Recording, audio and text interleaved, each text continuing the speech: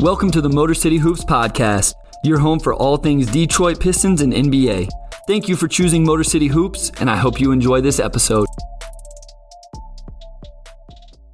Pistons need a three. They have just under 3 seconds to do it. Here's Chauncey Billups. Here he is. He's got it. He's got it. Vinnie Johnson with 1 second to go. His shot is good. Hello and welcome to episode 73 of the Motor City Hoops Podcast. If you are new to the Motor City Hoops Podcast, I'm your host, Bryce Simon, a former D1 hooper, current teacher, coach, husband, father of 3 amazing kids, and contributor at Detroit Bad Boys of SB Nation. Before we introduce our guest for this episode, I want to encourage you to go check out episode 72 of the podcast, where we were joined by Richard Stayman, known as @MavsDraft on Twitter, to get his thoughts on the current Pistons and a look ahead to the 2022 NBA Draft. I also want to thank you for continuing to listen to the podcast each week, as I know the Pistons are struggling right now and morale is low. But here at Motor City Hoops, we will continue to cover this team with the same energy as we have all season. And that will continue next week with an all mailbag episode, so please send in your submissions. But I felt like the perfect guest to keep that energy level high on today's episode was the man himself, doing big things for Woodward Sports Network, making his first appearance on the Motor City Hoops podcast, Brandon Dent, better known as Detroit Kool-Aid. Kool-Aid, welcome to Motor City Hoops, and thank you for joining me. Hey, man. Yo, I appreciate the intro. And I'm very, very, very, very glad to be on with you. I also shout out to Wes and all the preparation. You know, this show, I saw the prep sheet. I was like, this is beyond thorough. But I think it's why your show is getting the following that it is. Well, I appreciate that. And yes, Wes makes my life easy. I hope we got 4 or 5 pages of notes, and Wes does it all. He's the man. Motor City Hoops would not be doing what it is without Wes. And so, yes, big shout out to Wes. And, you know, we were talking before, Kool-Aid, like you and I were in D.C. area, you know, playing college hoops at the same time. It's a small world. We were talking about we had to have crossed paths and didn't even know it. Like, I mean, just tell the listeners just a little bit about where you played and what you did and your time in the D.C. area. Yeah, definitely. So from 2004 to 2009, I played college basketball at Columbia Union College. It's a small school in Tacoma Park, Maryland. Some hoopers that grow up in that area, they'll definitely know the school because of the summer leagues that go on there. Steve Francis grew up behind the gym. That's where he learned to hoop. That's where he grew up. So he gave a lot and donated a lot throughout the years to that athletic program, to the weight room, to we used to get, 2 shoes, all the gear, all the Nike gear, practice gear, jerseys, bags, and everything. That was all Steve Francis. So definitely shout out to him. I'll say we were D2 for a few years that I was there, and it was a great experience. Really, really good experience. I think my favorite or my most memorable experience was when we played Winston-Salem, their first game, like D1. We played them on ESPN, and it's the best conversation starter because it got me an instant profile on ESPN. So that's pretty cool. But unfortunately, due to heart issue, I wasn't able to play in a lot of those games. So after like my freshman year, I found out that I had an enlarged heart, and really continued to practice, work out. They tell you don't play in games, and so they don't, but you're still playing like, 60 hours of basketball a week, it feels. That's tough, man. I'm sorry to hear that. I know how hard you must have worked to get there, but I love that you still had such a great experience, man. That's big time. Definitely, man. The DC area was the DMV area in large part, DC, Maryland, Virginia. It was a great, great time for me, a great experience in basketball. It didn't stop then. It continued on. I was still there for 3-4 years after, continued to practice, ran basketball camps, taught, focused in on the nutritional side of things. And basketball became something more than just a game to me. That's where basketball became a fraternity, where it became something that helps to build and can continue to build character in people, just depending on how it's wielded. And that was probably my favorite thing about having that experience, is where basketball became more like a part of life and no longer something that I was chasing to kind of accommodate life. It made it a lot more meaningful for me. No doubt. I appreciate the, I often wonder, man, I could have been in the NBA if this, I appreciate the way the journey went, because I feel like it's, help me see things a little bit more clear. That's what it's about, right? Like, everybody focuses on the end goal, and I was the same way, and I get it, and I understand that you got to have those goals, but at the end of the day, it's really about that journey. And like you said, you learn so many things. It takes you through so many paths and meet so many people and opportunities. And I love hearing that you had a similar experience to what I and others were able to experience. Just a great positive experience, even though it may not have gone the way you had originally planned. But Let's get into some Pistons stuff, man. And so before we do that, I just want to encourage everybody, go check out Detroit Bad Boys. Great Pistons content created over there. A little self-plug. I got a Killian Hayes, Isaiah Stewart offensive breakdown that dropped last week. Some unfortunate news today. The game tomorrow, or I guess it will be today, so it dropped yesterday. The game versus the Bulls on Tuesday night's been postponed because of COVID issues with the Bulls. But let's get right into this one. Some other not great news that dropped over the weekend was Jeremy Grant and the torn ligaments in his thumb. What were your first thoughts? First, when you saw the injury, which was really, really kind of gruesome, did not look good. And then just in general, seeing that Jeremy Grant's going to be out, I think it's indefinitely getting reevaluated in 6 weeks. Yeah, that's unfortunate, man, for several reasons. And most importantly, first, just for himself personally, like who wants to get injured? So that sucks. But when I looked at it from multiple angles, I thought one of the biggest ways that this was going to hurt the team. Obviously, the win-loss record wasn't something that the team, he was going to affect much this year. But I believe how he leads the young guys, and there's a part of their development from being on the front lines with them, being on the court with them, seeing what they're seeing, struggling through what they're struggling, trying to push through what they're pushing through, rather than being the guy who might be on the bench, who he still holds value. He's still going to be their semi-vet, But I think that you lose a little bit when he's just another mouth along with the head coach and assistant coach, the guys on the bench, your trainers, your this, your that. I think you lose a little bit of his wisdom, his leadership, his guidance from a standpoint of being on the court with those guys and being in the trenches. That's something that I think might get a little overlooked at first. But I believe I hope there's a way to keep him engaged from a standpoint of being a leader, being a voice of that team while he continues to rehab. From a standpoint of how bad it looked, I had an injury similar to that in high school, and I didn't get it taken care of, and I still have issues with it today. And so I'm kind of selfishly appreciative that they're taking this precaution, taking this kind of, let's just make sure we get this thing right. Let's make it indefinite, because they're not trying to win or lose necessarily this year. It's not about winning the championship this year. I believe from a vantage point of, them trying to build, and I've been saying this a lot more lately, a program rather than just build a team. I say let Jeremy Grant get good. See who you have that can step up, and let that play into hopefully another top draft pick.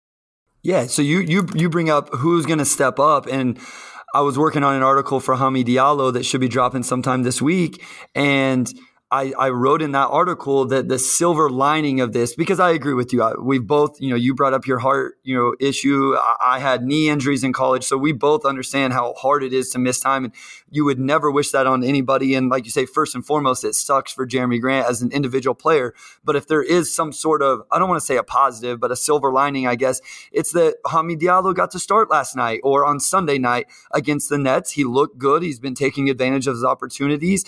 So you talk about guys getting to step up. This is going to open up a lot of minutes and a lot of shots. So I guess maybe who are you looking for on the roster? Is it Hami getting to start? Is it another guy who maybe get minutes because Hami's not coming with the second unit?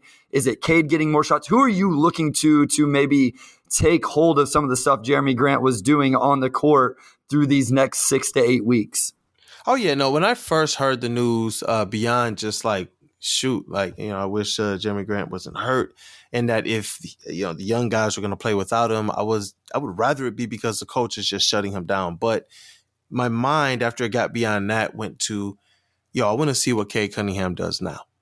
That's what I wanted to do. I got a little tired of seeing Killian Hayes come in last year as the number 7 pick, as somebody who we were sold, and told, and I still believe he's someone that can run a team and can create on the fly. I wanted to see what Cade can do this year, and I did sense a little bit of, though he's good, man. He's really, really good, really good. But there were things that I was still wanting to see. There were times in a game where I felt like he was deferring, not creating and passing to Jeremy Grant, but deferring to Jeremy Grant. And there were moments where I was just like, I believe that Cade Cunningham is actually better equipped to make this. I want to see him actually take these shots or make these plays in these moments rather than deferring to a Jeremy Grant who's trying to develop into the type of player who can consistently be counted on offensively in these, certain times during the game. And so my mind instantly went to, I want to see what Cade Cunningham can do, because they don't have anyone positionally that can really effectively cover what Jeremy Grant covers, because he's such a dynamic offensive player and a defender. So my mind went to to Cade Cunningham. My mind went to Killian Hayes. I knew that a lot more of the ball would be in their hands with Jeremy Grant's usage rate kind of out the window. And then Saben Lee. It's ironic. I looked at all of the guards because I believe that their usage was going to go up far more than whoever would fill in for Jeremy Grant at the 3-4 position. Saddiq Bey, I was a little, I don't know, man. I was a little disappointed with his output, with there being a lot more usage up for grabs. But it was really the guards, Cade, Killian, and Saben Lee, that I wanted to see really step up and put this team not on their backs necessarily, but stabilize it. No, absolutely. That makes a lot of sense, because the usage does go through Jeremy Grant, the offense, the isolations, and that stuff's going to go away. So it does put a lot more pressure on those guys to make plays, end of shot clocks, end of games. I know that's something that people have talked about a lot with Cade. And I want to shift gears now that you've brought those names up just a little bit. We're going to stay with some of those names, Cade, Saddiq, Killian Hayes, and we'll come back to Jeremy Grant here in a little bit. But we stole this from the Bun and Cardigan mailbag that we saw a question that was asked of them on Twitter. We really liked it. And that question was, which young guys would you bet are still on the team in 2024? Cade is one, obviously. I think we all know he's going to be around for a while. Yes, and he's the only player that is actually under contract. He would be extension eligible at that time. But Saddiq Bey, Killian Hayes, Isaiah Stewart would all be restricted free agents. Isaiah Livers, who we haven't seen with the Pistons yet, would be as well. Everybody else would be, be unrestricted free agents or before that. I guess what I'm really asking, Kool-Aid, is how many of these guys you see in the long-term plans of the Pistons and Troy Weaver? But first, definitely shout out to the Bun and Cardigan show, Nick, James, and those guys. They do some real great work, and they keep us all well entertained in Pistons Twitter. No doubt. Definitely. So I'm glad that you mentioned them. But, man, that's a great question. That's a really, really, really great question. I think for starters, definitely Corey Joseph and Rodney McGruder. If you can get a hint of my sarcasm. If Casey is still the coach, then definitely they'll be here. But, someone who kind of intrigues me, and I don't know if he will be here long term, but I believe that Motor City Cruise kind of gives him that opportunity to kind of fill his way through. Jamarco Pickett actually really, really, really interests me. His skill set, what they're trying to have him work on with the Motor City Cruise. I know that's kind of someone that's low at the end of the roster, but he just as a player and his skill set, it really, really intrigues me. Isaiah Stewart. It's tough. I don't want to get into labeling some of these players too early, because I know they're all still going through development and they've had disjointed seasons. Especially the rookie seasons. But I don't know exactly where his positioning is. I see him here long term, beyond his next contract. But I don't think I see him as a starter. I was going to say, so do you see him as a third big, fourth big, something like that? Yeah, definitely. I don't see him as that effective every single night. I can bring a certain level of production. I believe he's going to bring that work ethic every single night. He's going to play hard every single night. But where Drummond excelled on just being bigger and I can double jump before some people have even single jumped, Isaiah Stewart just doesn't have that. So as much as we can see him literally trying probably twice as hard, there are just some physical limitations that I believe will be there that just stops him from being, that bona fide starter. But if he can have an impact off the bench, maybe not scoring wise, but just defensively and then not being a liability scoring wise, I could see him as like a defensive Corliss Williamson type. Maybe not tall enough or big enough to really be that consistent starter, but still very productive off the bench. And that makes him, I believe, productively affordable for a bench player. I think it's really hard for people to see any of these second-year guys not on the team long-term. I think that might change as we get throughout the end of the year, as hopefully Saddiq Bey eventually comes out of the slump. But if he doesn't, I know that there's still mixed feelings about Killian Hayes. What about the non-recent draft picks? And again, we'll get to Jeremy Grant later, but what about a Frank Jackson who's played well, has started to find his shot at least lately? Hami's been playing a little bit better. Josh Jackson's in a contract year right now.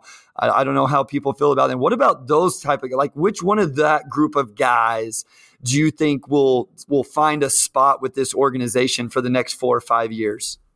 If any. Yeah, if I had to just say all or none, I would say none. I would say none of those guys are going to be here by that 2024. With the early bumps in the road with Hami and Coach Casey, kind of earlier this year. Now I get it. He was frustrated. He's going through things.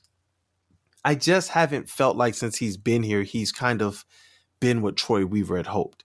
And Hami is just, he's kind of out of that development phase of a player. If you're going to give him, what would that be? Contract number 3 for him? Yes, right. Because he just got off his second, he just signed his second contract, right? This offseason. He would be, so it would be his third contract with the scenario we're talking about. Yep. And at 5 mil, 5.2 mil, that's not it's not the biggest, but it's also not the smallest. When we're talking about these three players at the bottom of the roster, that's $13 to $14 million. Josh Jackson, he's somebody who he talks. He said all the right things, that he wants to be here long term. He wants to. I don't know what money he will or won't accept based on his production. I don't see him believing that he's going to be somebody that commands a whole ton. I could see Josh Jackson honestly being here beyond 2024 if he finds himself in a maturity standpoint, being able to fill somewhat of a vet role and being an ambassador of Detroit for all of the younger players coming in, with this being his home. Frank Jackson is a player that is either going to play himself into a bigger contract that might not be worth it to the Pistons for his production, or he's going to play himself into being a really, really, really good trade chip, in my opinion.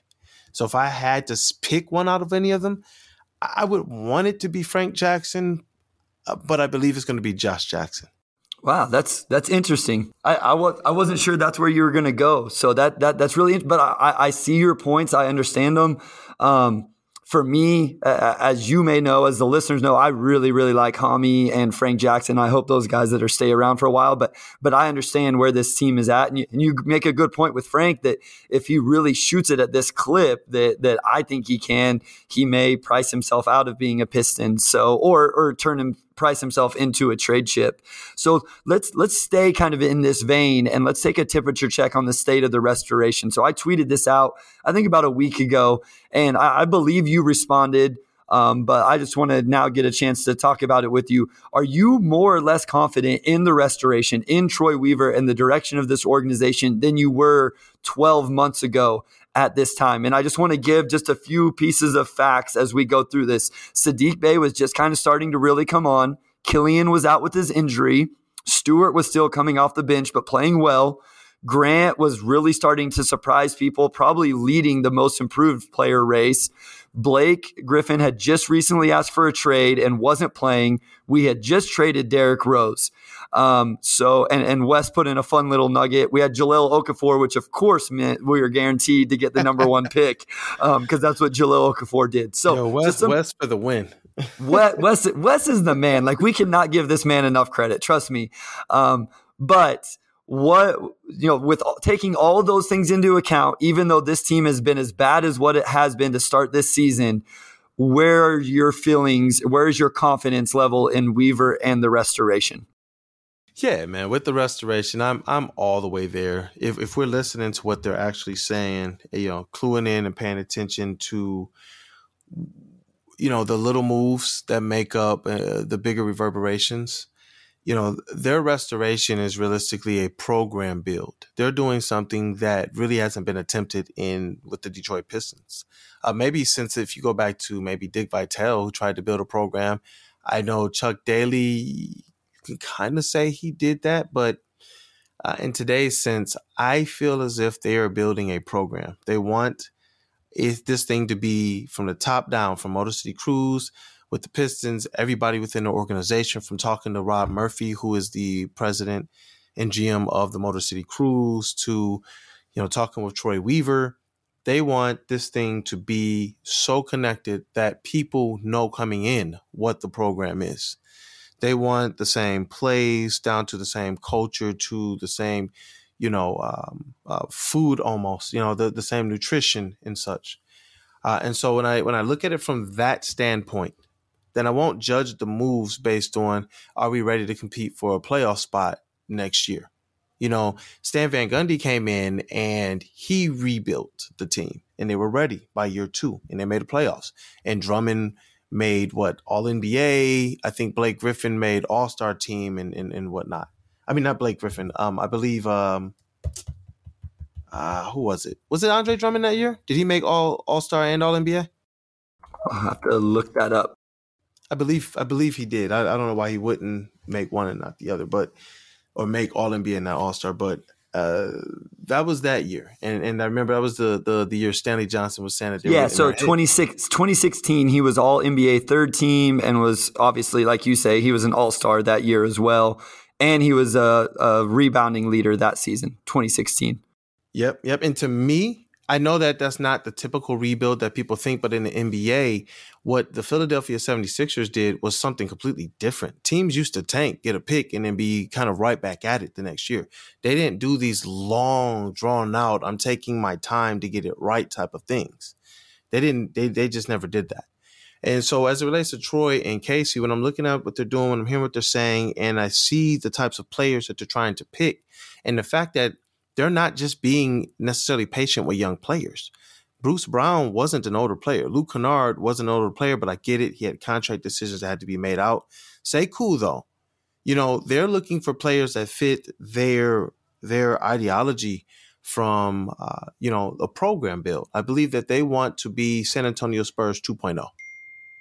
Not that they're trying to be just like them, but from the standpoint of having this longevity of people coming in and knowing what to expect, the same message coming from the same face, from the same figurehead who, much like Jim Caldwell, much like Dan Campbell, he is a commander of people, of men, and people are very receptive and respecting of him. So when I look at this team, when I look at the moves they're doing, when I see the patience, when I see them saying, hey, you know what, Saddiq Bey, we could have you do the things you did last year, but we need development. See, that's what building a program gives you. You don't have to necessarily worry about time as long as you're meeting your necessary goals. Whereas if you're rebuilding, if we're rebuilding, then I'm going to go crazy about the different, substitution patterns. I'm going to go crazy about the fact that, oh my gosh, we lost another game that gets us closer to the top draft pick. Then I'm going to get upset about, oh my God, Sekou, this, that, and the other. But then I realized Troy Weaver has he has a completely different plan than any of us. We just want the Pistons good as fans, as people watching it. But Troy Weaver, he wants to be here, I believe, even longer than Joe Dumars. You know, I when I see what he's doing, that's just the sense that I get. And so my faith in them is more or less set in the fact that I love the players they're bringing in. I love how shrewd they're being. I love how they're not really, you know, Troy Weaver is like, yo, this is what I do. Like, I love that about him. And that gives me a little bit more confidence with what's going on. So I don't really hear, you know, looking at the game from a certain standpoint that if this was Stan Van Gundy, yes, bro, get Steve Blake out of here. You know what I mean? It's a different thing. So I'm very confident in what they're doing. I like the tires that they're kicking when players like Hami. I like the specific moves they made. I actually kind of wish they would have kept Plumlee. One of the probably few people who believe that if they could have afforded it, that Plumlee and Olynyk would have been a great pairing on the front line. But I assume I'd be in the minority. But you know, I'm confident, man. I like what they're doing. I like where they're headed. And I believe that the foundation they're building is one that's very, very solid. Well, I think, yes, Mason Plumlee was underappreciated. He was underappreciated by me. I was one that at times kind of liked to make light of Mason Plumlee and joke a little bit. But I did come around to understand and appreciate at least a little bit what he was bringing to the table. And I think we see that right now with everybody wanting a pick and roll guy. I know he's not a high flyer, but he could finish a little bit. And he was good in short roll passing situations. So you could still feel comfortable and confident running ball screens. But I think what you talked about was just the vision. And I do think it's hard when you don't know, when we as fans and you as a credentialed media member, you have a little bit more insight than what we get even. But when we as fans don't know exactly what the plan is, whenever we're not around Weaver and Casey and see everybody else in the organization that has the confidence in that vision, it is a little bit harder to always trust all these moves and everything that's going on. And it's hard to keep track of that vision and understand it. So I definitely understand what you're saying, and I'm bought in as well, but I do think as fans, sometimes that can be hard. But I think the forefront of that vision is Cade Cunningham. And so I want to ask you a question that your spot, Woodward Sports Network, shout out to Woodward Sports Network, doing big things. Okay, doing big things. They tweeted out, has Cade actually now exceeded expectations after the slow start? So I want to give you the first chance to answer that, and then I'll give my thoughts as well. But what do you think about Cade Cunningham, and has he actually gone beyond what you expected to see from him? Hey, look, man, while I'm pouring out the Kool-Aid, yes, he has exceeded the expectations. He has. Because, we haven't seen a player of this magnitude ever. We're sitting here, if anyone, like if it's even a question, we're seeing this man go out there and drop 20 consistently. Do you guys understand how happy we were to see Stanley Johnson score 12? I wasn't here for the Stanley Johnson years, but I've heard enough and been around enough conversation to know that it wasn't ideal. It was rough. Yes, bro, listen, don't let him hit 3 threes in the game. Don't let him hit back-to-back threes in the game. Stanley was it. He was the right pick then. Man, refresh that question again. Refresh the question. The Stanley Johnson thing got me off. Yeah, I understand. I know it gets everybody a little bit flustered and off. So, yeah, just has he exceeded expectations? You know, he's averaging 15.8 right now, points, 6.2 rebounds, 4.6 assists, 1.4 steals. And here's the thing. Here's the shooting splits, Kool-Aid. I'll drop these on you. But 38% from the field, 32% from three, 82% from the line. And I know people are going to go, yeah, well, those numbers aren't that great. Me and Wes were talking before you jumped on, and we talked a little bit pre-show. He shot awful to start the season, especially from three. He missed the first 18 threes of the season. Those shooting numbers actually, I don't want to say they're impressive, but when you take into account how slow a start he had, they actually aren't that bad. He's coming into his own. And to me, I appreciate it. My expectations were so high for him. I can't say they've exceeded, but he has matched my expectations with everything I thought he was going to be and wanted him to be, going all the way back to Summer League, the intangibles, all of it. I love to tweet out, he's my number one pick. He's all of our number one pick, and we should all be loving it right now. Definitely should. And I have that article coming out soon as well for Woodward Sports about why we should all be more excited about Cade. And it looks at the numbers, but goes even to more in depth. Him, his family, his camp. Shout out to Ashton, the trainer, his cousin and Cade's trainer. Those guys are really, really, really, really loving Detroit. Really hoping to put on. And they told me no, not just the city of Detroit, the whole state of Michigan. You know, in terms of exceeding expectations off the court, from before he was even drafted here, just soaking up the love at Tiger Stadium, taking pictures with fans and things of that nature, putting on the buffs and all of that, saying, I want this challenge. I'm glad to be here. It's just like, okay, this is awesome. Now I need to see what he's going to do on the court. And when we see him doing like exactly the same point you said you had, what you looked at, that's exactly what I looked at. You look at his game logs and you don't see what Coach Casey said. Coach Casey's the one who said, you may see him score 9 points one game and then 30 points or 20 points the next. You don't see that. You saw him start off the season shooting and scoring horribly, and then you just saw him turn into a player that if he was doing this from the beginning of the season, we would be saying little Luka or just straight up, that's Cade. So when I'm looking at what he's doing right now, you're saying almost 16 points, almost 16, 5 and 5 type of a player. If you remove that early start, we're looking at something far better than in our over-unders and all this. Well, his numbers right now are slightly better than where I thought he'd be at the end of the season. And this is with a slow start and then a bunch of consistency. I am excited. I am excited. In terms of overall, he's apt. But in terms of what he's done since the slow start, he's definitely exceeded it. Yeah, and well, I think the thing that's impressed me the most, I didn't realize he was going to be as good a rebounder as what he's been. Like he is adamant about going to the boards. I love it. Like there was the one in Sunday night game against Brooklyn where he kind of ripped it away from Isaiah Stewart, and it wasn't. I think some people may look at it as selfish, but I look at it as no, let Cade just get the rebound so Cade can start the break. We don't have to outlet it. And I just love that aspect of a guard being willing to go and rebound. We've seen him dive on the floor. And then, you know, again, I'm not from Detroit. I haven't been to Detroit. I'll be there in a couple months, 3 months from now. I'll be there for the first time with my lovely wife. And I can't wait to meet everybody. But so I don't understand how he has embraced Detroit. I don't know all that stuff as well as a lot of you listeners, as much as you, Kool-Aid, even as much as Wes. But I can tell by the tone of your voices, the people I talk to and how you talk about it, it meant a lot to people of Detroit and people of Michigan that he embraced not just the city, not just the Pistons, but the culture in general. And that stuff matters. He gets it. Whether it's true or not, he gets it. And I do think it's true. I think it's genuine with him. He knows and he wanted to embrace everything about it. And so I think it's big time. Troy Weaver nailed that. He didn't overthink it. And I'm so excited, as I said earlier. But I want to ask you this, though.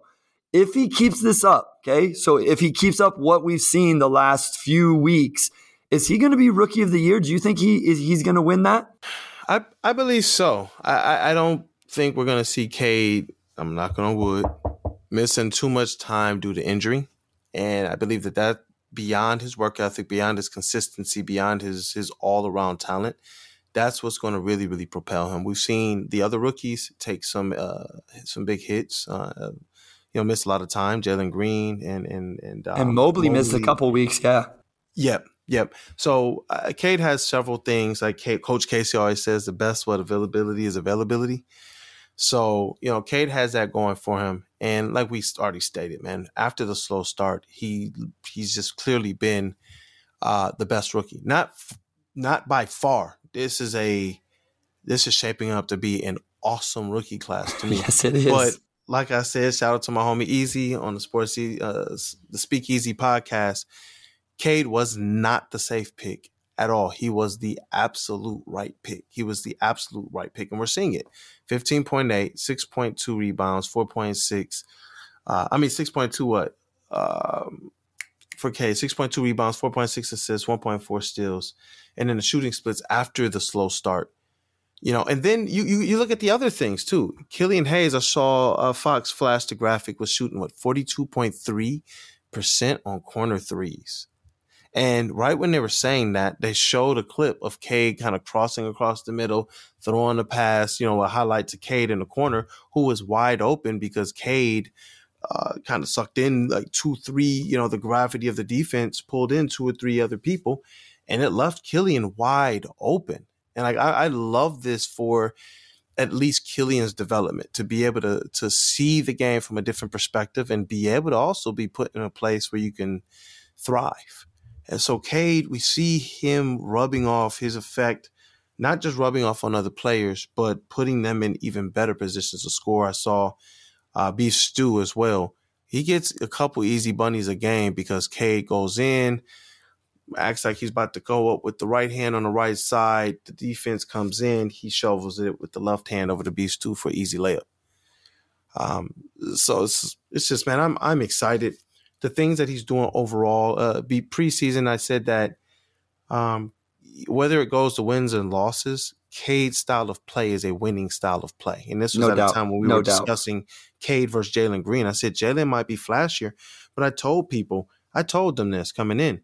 Even though you might see him being able to do certain flashy things, he's going to get worn out on the defensive end, and that will negatively impact his efficiency on offense.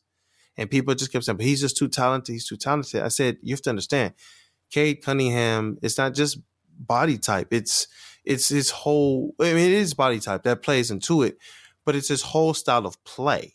He might not be as athletic, but Cade is made to take the bump. He's made to take the, spin baseline. He can take the bump and finish with the hook over a defender.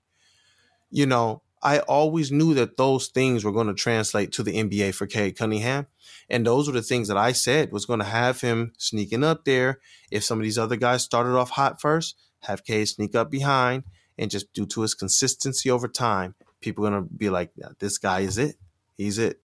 No doubt. And I love that you brought up his gravity because, his numbers are impressive. Don't get me wrong. We've been raving about him, but I think his assists are going to continue to go up as guys get comfortable playing with him. I don't think sometimes guys realize that he's ready to make the pass, or they don't see the opening that he sees or the crease that he sees. And as we continue to get better shooters and as this team shoots better around him, but his gravity is unreal. I do think, depending on how high these numbers end up going for him, like if he keeps putting up what he has been lately, it may not matter. But Evan, as you said, this rookie class has been really good. Evan Mobley and Scotty Barnes are both having really nice seasons for their teams, and Cleveland's number 5 in the East. So just based off winning, I don't know that always plays into a Rookie of the Year vote, but if it does play a factor, if Cleveland continues on the run they're on, and Toronto's right outside the play-in game right now, I could see maybe that being a factor in keeping Cade from Rookie of the Year. Regardless, I don't really care whether he wins Rookie of the Year or not, and I don't think you do either. We've seen what we need to see from this man, and we're both extremely excited. But I want to get back to I want to get back to Jeremy Grant real quick before we bring Wes in to play our favorite Sheet or Sham.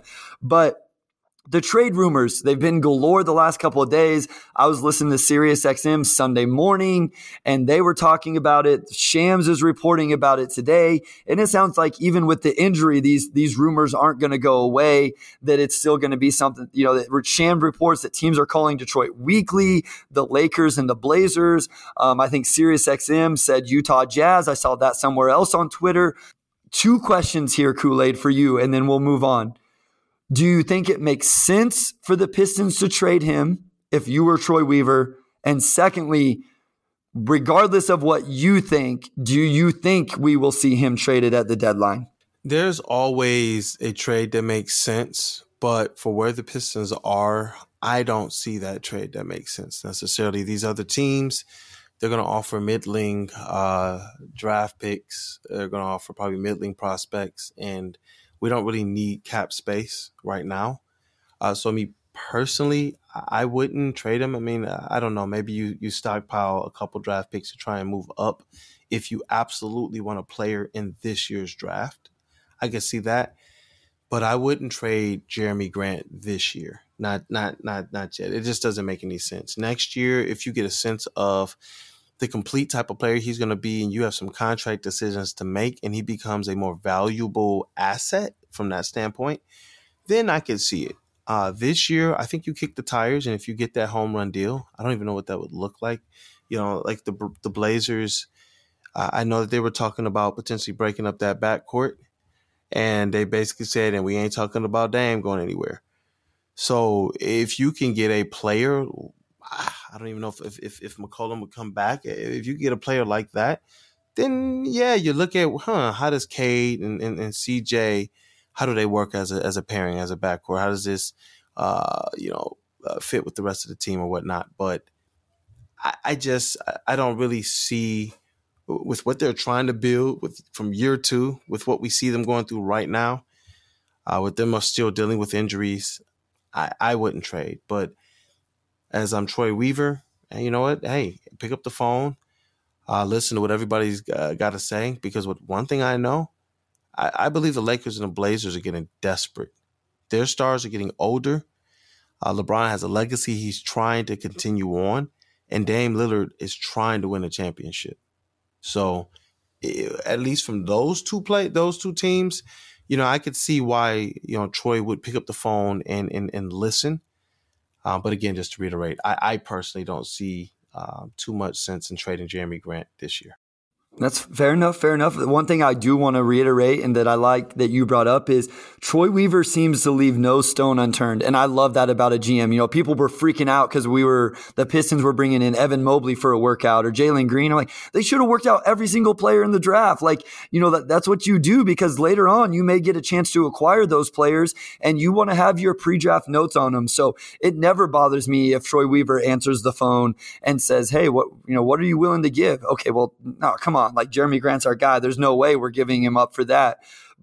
And you brought up the contract as well in that Shams report. I just want to put that out there, and then we're going to bring Wes on. He said that, the contract, the extension that Grant will be eligible for is a 4-year, $112 million. That's a lot of money for Jeremy Grant.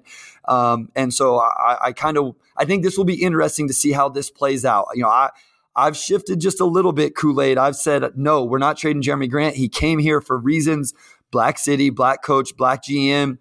But if Jeremy wants a different scenery, maybe he didn't sign up for this. Maybe since Cade came to town, he sees he's not going to be the number one guy. I don't know. But I'm warming up to the idea a little bit more. So it'll be interesting to watch and see how it unfolds. But right now, we're going to play your favorite game, Sheed or Sham. Wes, come in and join us, my guy, and let everybody know the rules.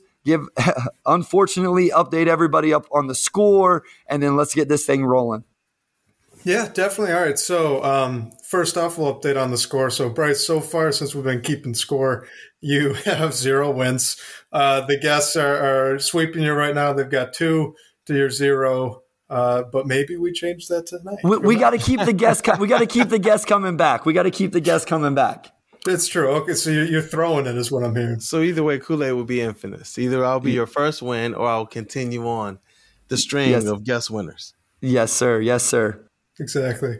All right. Well, so we talked a little bit about it pre-show, but so it's a bunch of true or false questions. I'm going to this week go through some of the teams the Pistons are going to play, and then also some on the Bulls, even though that got canceled there, postponed. That's going to be some interesting ones. So Sheed is true, Sham is false.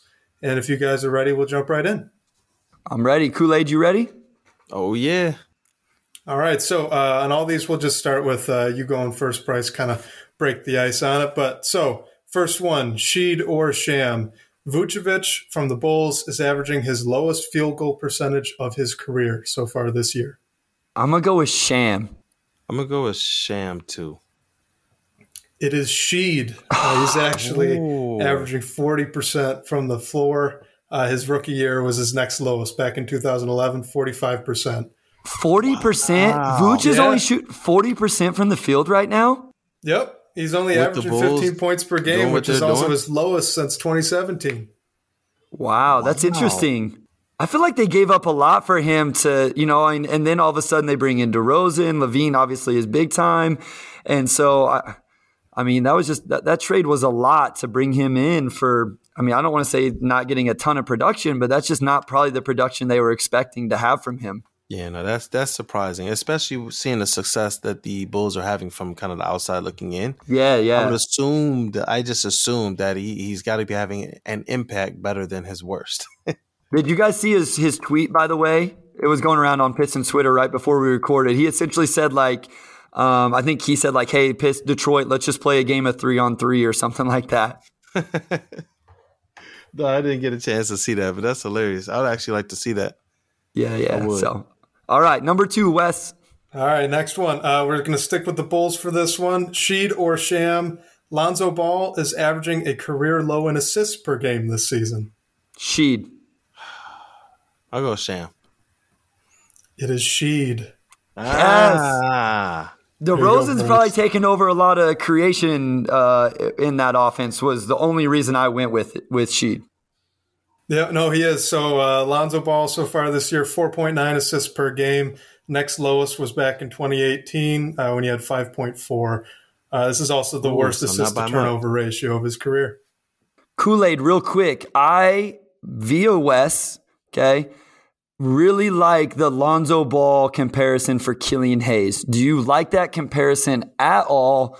Or do you have a comp that you'd like to see kind of Killian Hayes, a type of player he'd become? I like it. Wes likes it. I think he's a guy that came in with a rep as a true point guard, great passer, which is true about Lonzo and Killian, but Lonzo hasn't really been that true on-ball guy within the offense, but has turned into a good, efficient shooter, which I think we're all hoping Killian will become. Do you like that comp at all?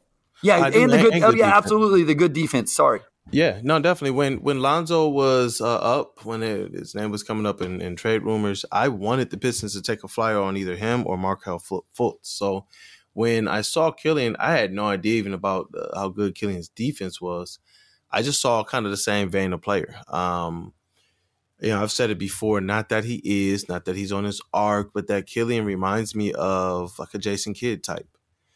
A bigger guard looking to really, really create. Looking to create so much so that it doesn't even get him in trouble. There are some players all he's going to do is pass, and you can stop that.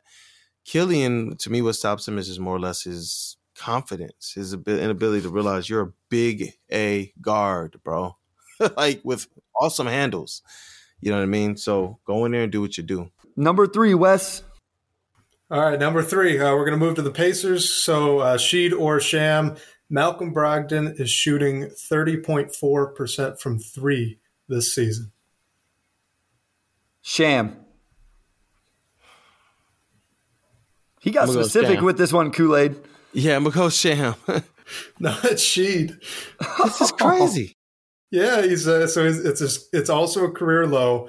And he actually, a couple years back in 2018, was in the 50-40-90 club with the Bucks. Yeah. But that's the only time in his career he's done it. So, hold on. Do you have the stats pulled up right now, Wes, in terms of like did you say this is his lowest season? 3-point percentage from 3, yep.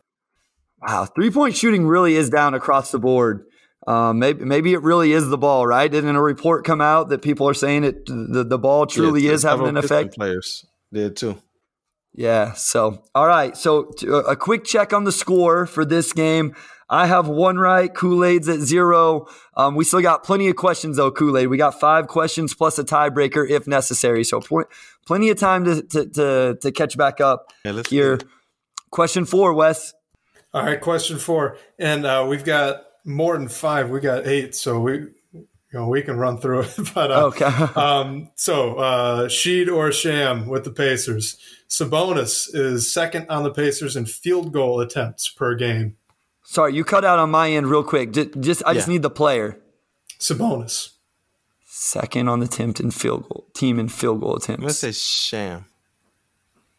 I'm going to say Sheed. It is sham. Ah, yes. There you go. Yeah, he's 4th. He's behind Brogdon, LeVert, and Duarte. Sabonis is at 11.9, and Duarte is at 12.2.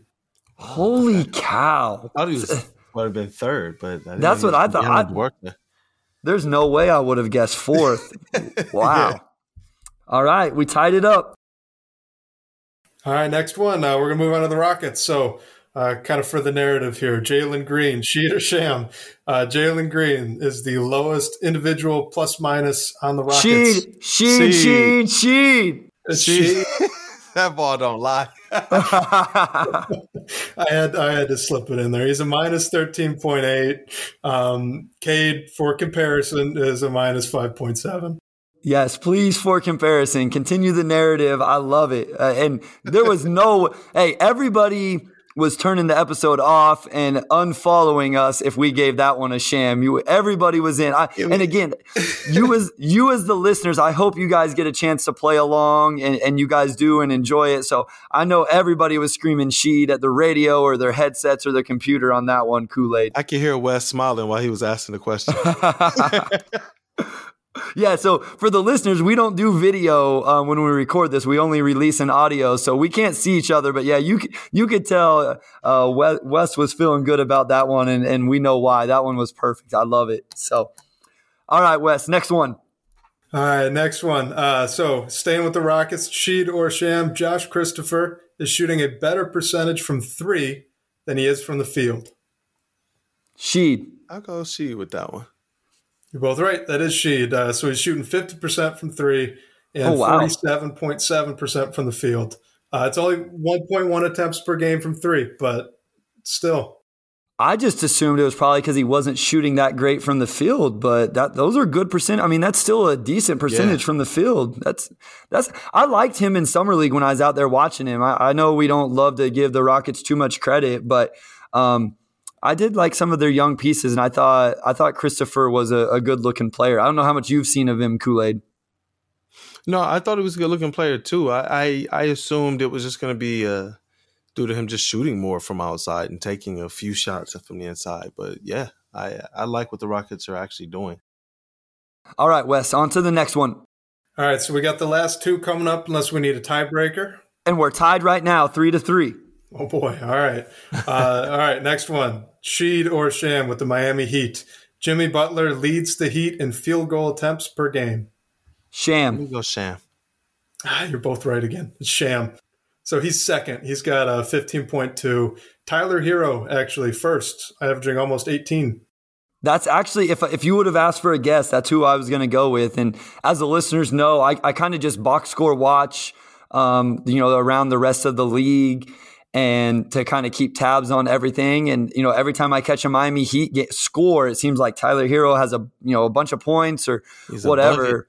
He is a bucket. I think I had a dream the other night the Pistons somehow managed to trade for him. I wish I would have woke up and that was true, because he'd be a great addition.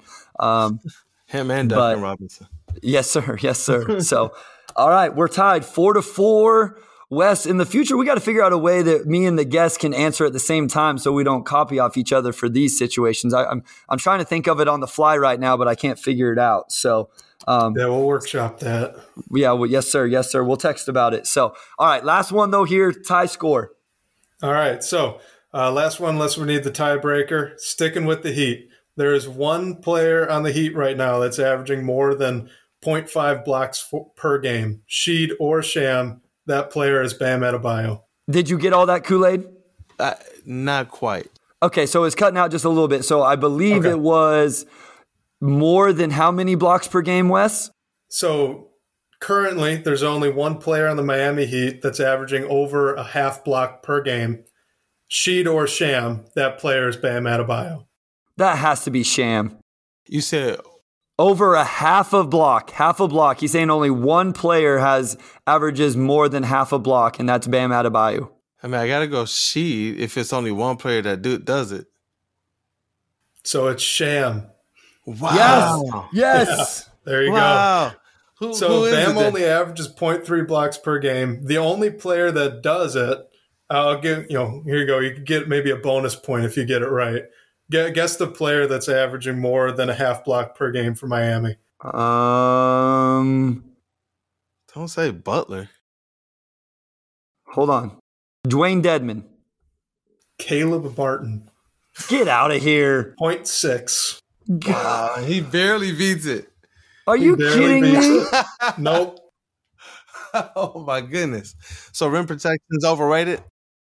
I only said sham because I assumed there was more than one person, not because it wasn't Bam.